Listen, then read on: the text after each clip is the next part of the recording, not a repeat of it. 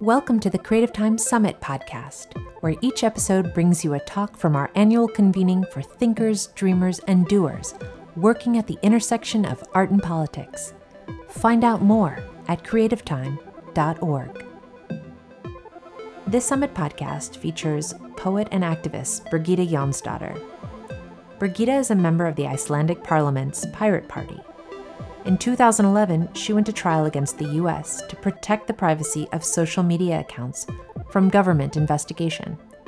She spoke at our 2014 summit that took place in Stockholm. Hi, I helped co-produce a video called Collateral Murder, and this video we just watched ironically explained really well why the soldiers in that helicopter could shoot and kill the civilians and the Reuters staff with such lack of compassion. If you haven't seen the video that was courageously leaked to WikiLeaks by Chelsea Manning, I encourage you to see it. You can find it on YouTube, and it's called Collateral Murder. I am, as a consequence of being an active WikiLeaks volunteer while being a parliamentarian in Iceland, I had my share of the eye in the sky following me, and had an experience of the US Department of Justice wanting to have something that many people don't connect with, which is called metadata. And I had to take the US government to court to try to stop them from having my metadata, my Twitter metadata. I didn't really realize myself when they demanded to have this information what it truly meant until I familiarized myself with what it does it mean. And the only way to describe it is that the FBI went into my home and they went through everything. Every letter, every transaction, everybody I had communicated with, but they didn't go through my front door. They went through my back door, through the internet door. And I think that in many ways, because it's been happening gradually, that our privacy has been sort of vanished, and nobody really understood until Snowden came forward, that we don't feel that it's important to stop this sort of mass surveillance. Perhaps because we still lack the language for it, or the way to associate it with what we previously think is important in our sort of offline world. I think one of the reasons many people that used to live in East Germany have been vocal about it, both through political elections of the Pirate Party in Germany a few years ago and other means, is because they still remember how it felt to be constantly under observation by somebody they didn't know who was, if it was their friend or foe. And I very often, when I talk about these things, I'm sort of an accidental parliamentarian. I am really just a poet. And so I see myself as an artist in parliament, a poetician, and one of the very few geeks there. So I realized very early on, whenever I would try to explain these issues of the democracy in the digital era, that people simply didn't understand it. And so I've tried to hack myself through the system and try to understand its weaknesses and strengths in order to report how we can get through the holes in it and reclaim our power. Because one of the things I've always been aware of, being also an activist, is that I not only can change the world, I have the responsibility to change the world. And I can do it in little ways or big ways, it doesn't really matter, but I have the responsibility to be engaged. And that is why being here, both yesterday and today, has been such an incredible inspiration. I'm just taking so much back home to process and to be inspired, to maybe try to inspire others to do similar actions. And we are here, in this section talking about, art in the age of surveillance.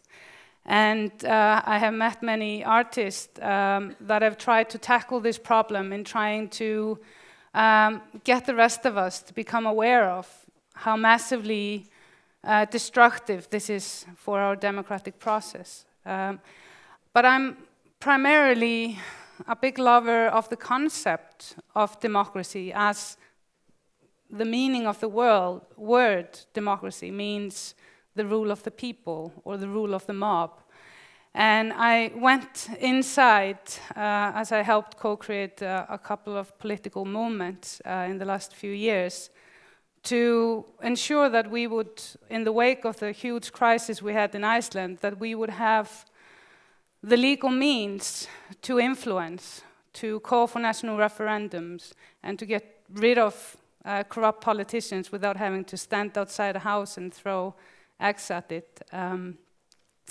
And in this process, I've learned so much, and I think it is important to occasionally for artists to go inside the system and try to at least understand how it works from inside, and to be engaged like that without becoming the embodiment of power that is there. I have never really realized that I am a parliamentarian, and whenever I'm in that house, I know that I'm still okay because most of the people are really uncomfortable having me there.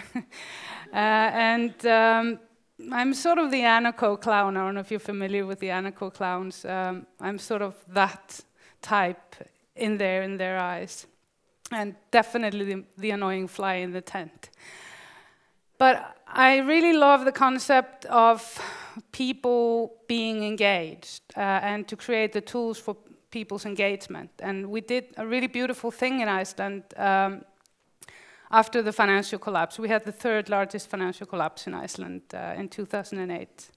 And in many ways it was horrible, in other ways it was really good. Because in times of crisis, it is the only time we have as societies and individuals to do that very necessary transformative change. And so a revolution is not worth anything if there is no evolutionary process as a part of it. Then it's just an uprising. So we thought we had a revolution in Iceland, and we still might have had a revolution in Iceland.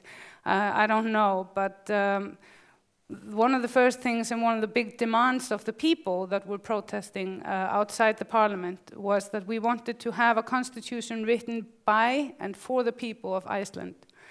And that process started with an amazing gathering of 1,000 people that were randomly selected through the National Registry from all over Iceland. There are only 320,000 people living in Iceland.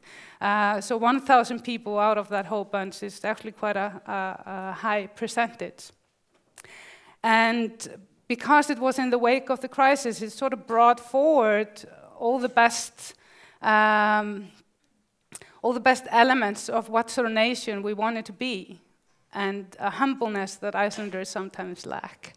And it was the words that stood out of it were words and meanings that made me actually feel comfortable about being associated with one particular nation at the time. And it was about equality, integrity, transparency, and so forth.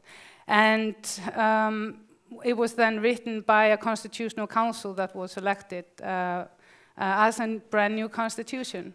However, the politicians got in the way during the last steps of it, and it's now in a coma. And then Icelanders decided to elect the worst government ever, the same people that got us in the mess. But we have now fresh protests that are quite big, and so maybe eventually we will get this constitution. It's sort of in a coma. But in it there were quite important elements. Elements like that net neutrality was a human right, that freedom of information, very similar to the Freedom of Information Act you have in Sweden, was to be integrated in the constitution. And and so many other really good, strong, modern elements that we need to have. But I think the most beautiful element about the constitutional process was that we, the people, were discussing who we wanted to be in the future, what sort of seeds we wanted to plant for the next generations. And I think that is one of the things I'm bringing back home, is about planting these different seeds that we don't know exactly how they're gonna come up. But we really, really, really need to start to think collectively and talk collectively about how we want the future to be. And I encourage each and every one of you to discuss with the person next to you or whomever you will meet after this segment, what sort of future do I want to have in the next 50 years? Thank you very much. Lead support for this podcast comes from the Trust for Mutual Understanding, Blum Media International, and the Blum Family Foundation. Additional Creative Time support is provided by the Ford Foundation, Lambent Foundation, Toby Devin Lewis, and the Andy Warhol Foundation for the Visual Arts, as well as Creative Time's generous trustees and individual donors. Since 1972, Creative Time has worked with artists to contribute to the dialogues, debates, and dreams of our times. To show your support for Creative Time, please visit creativetime.org/join.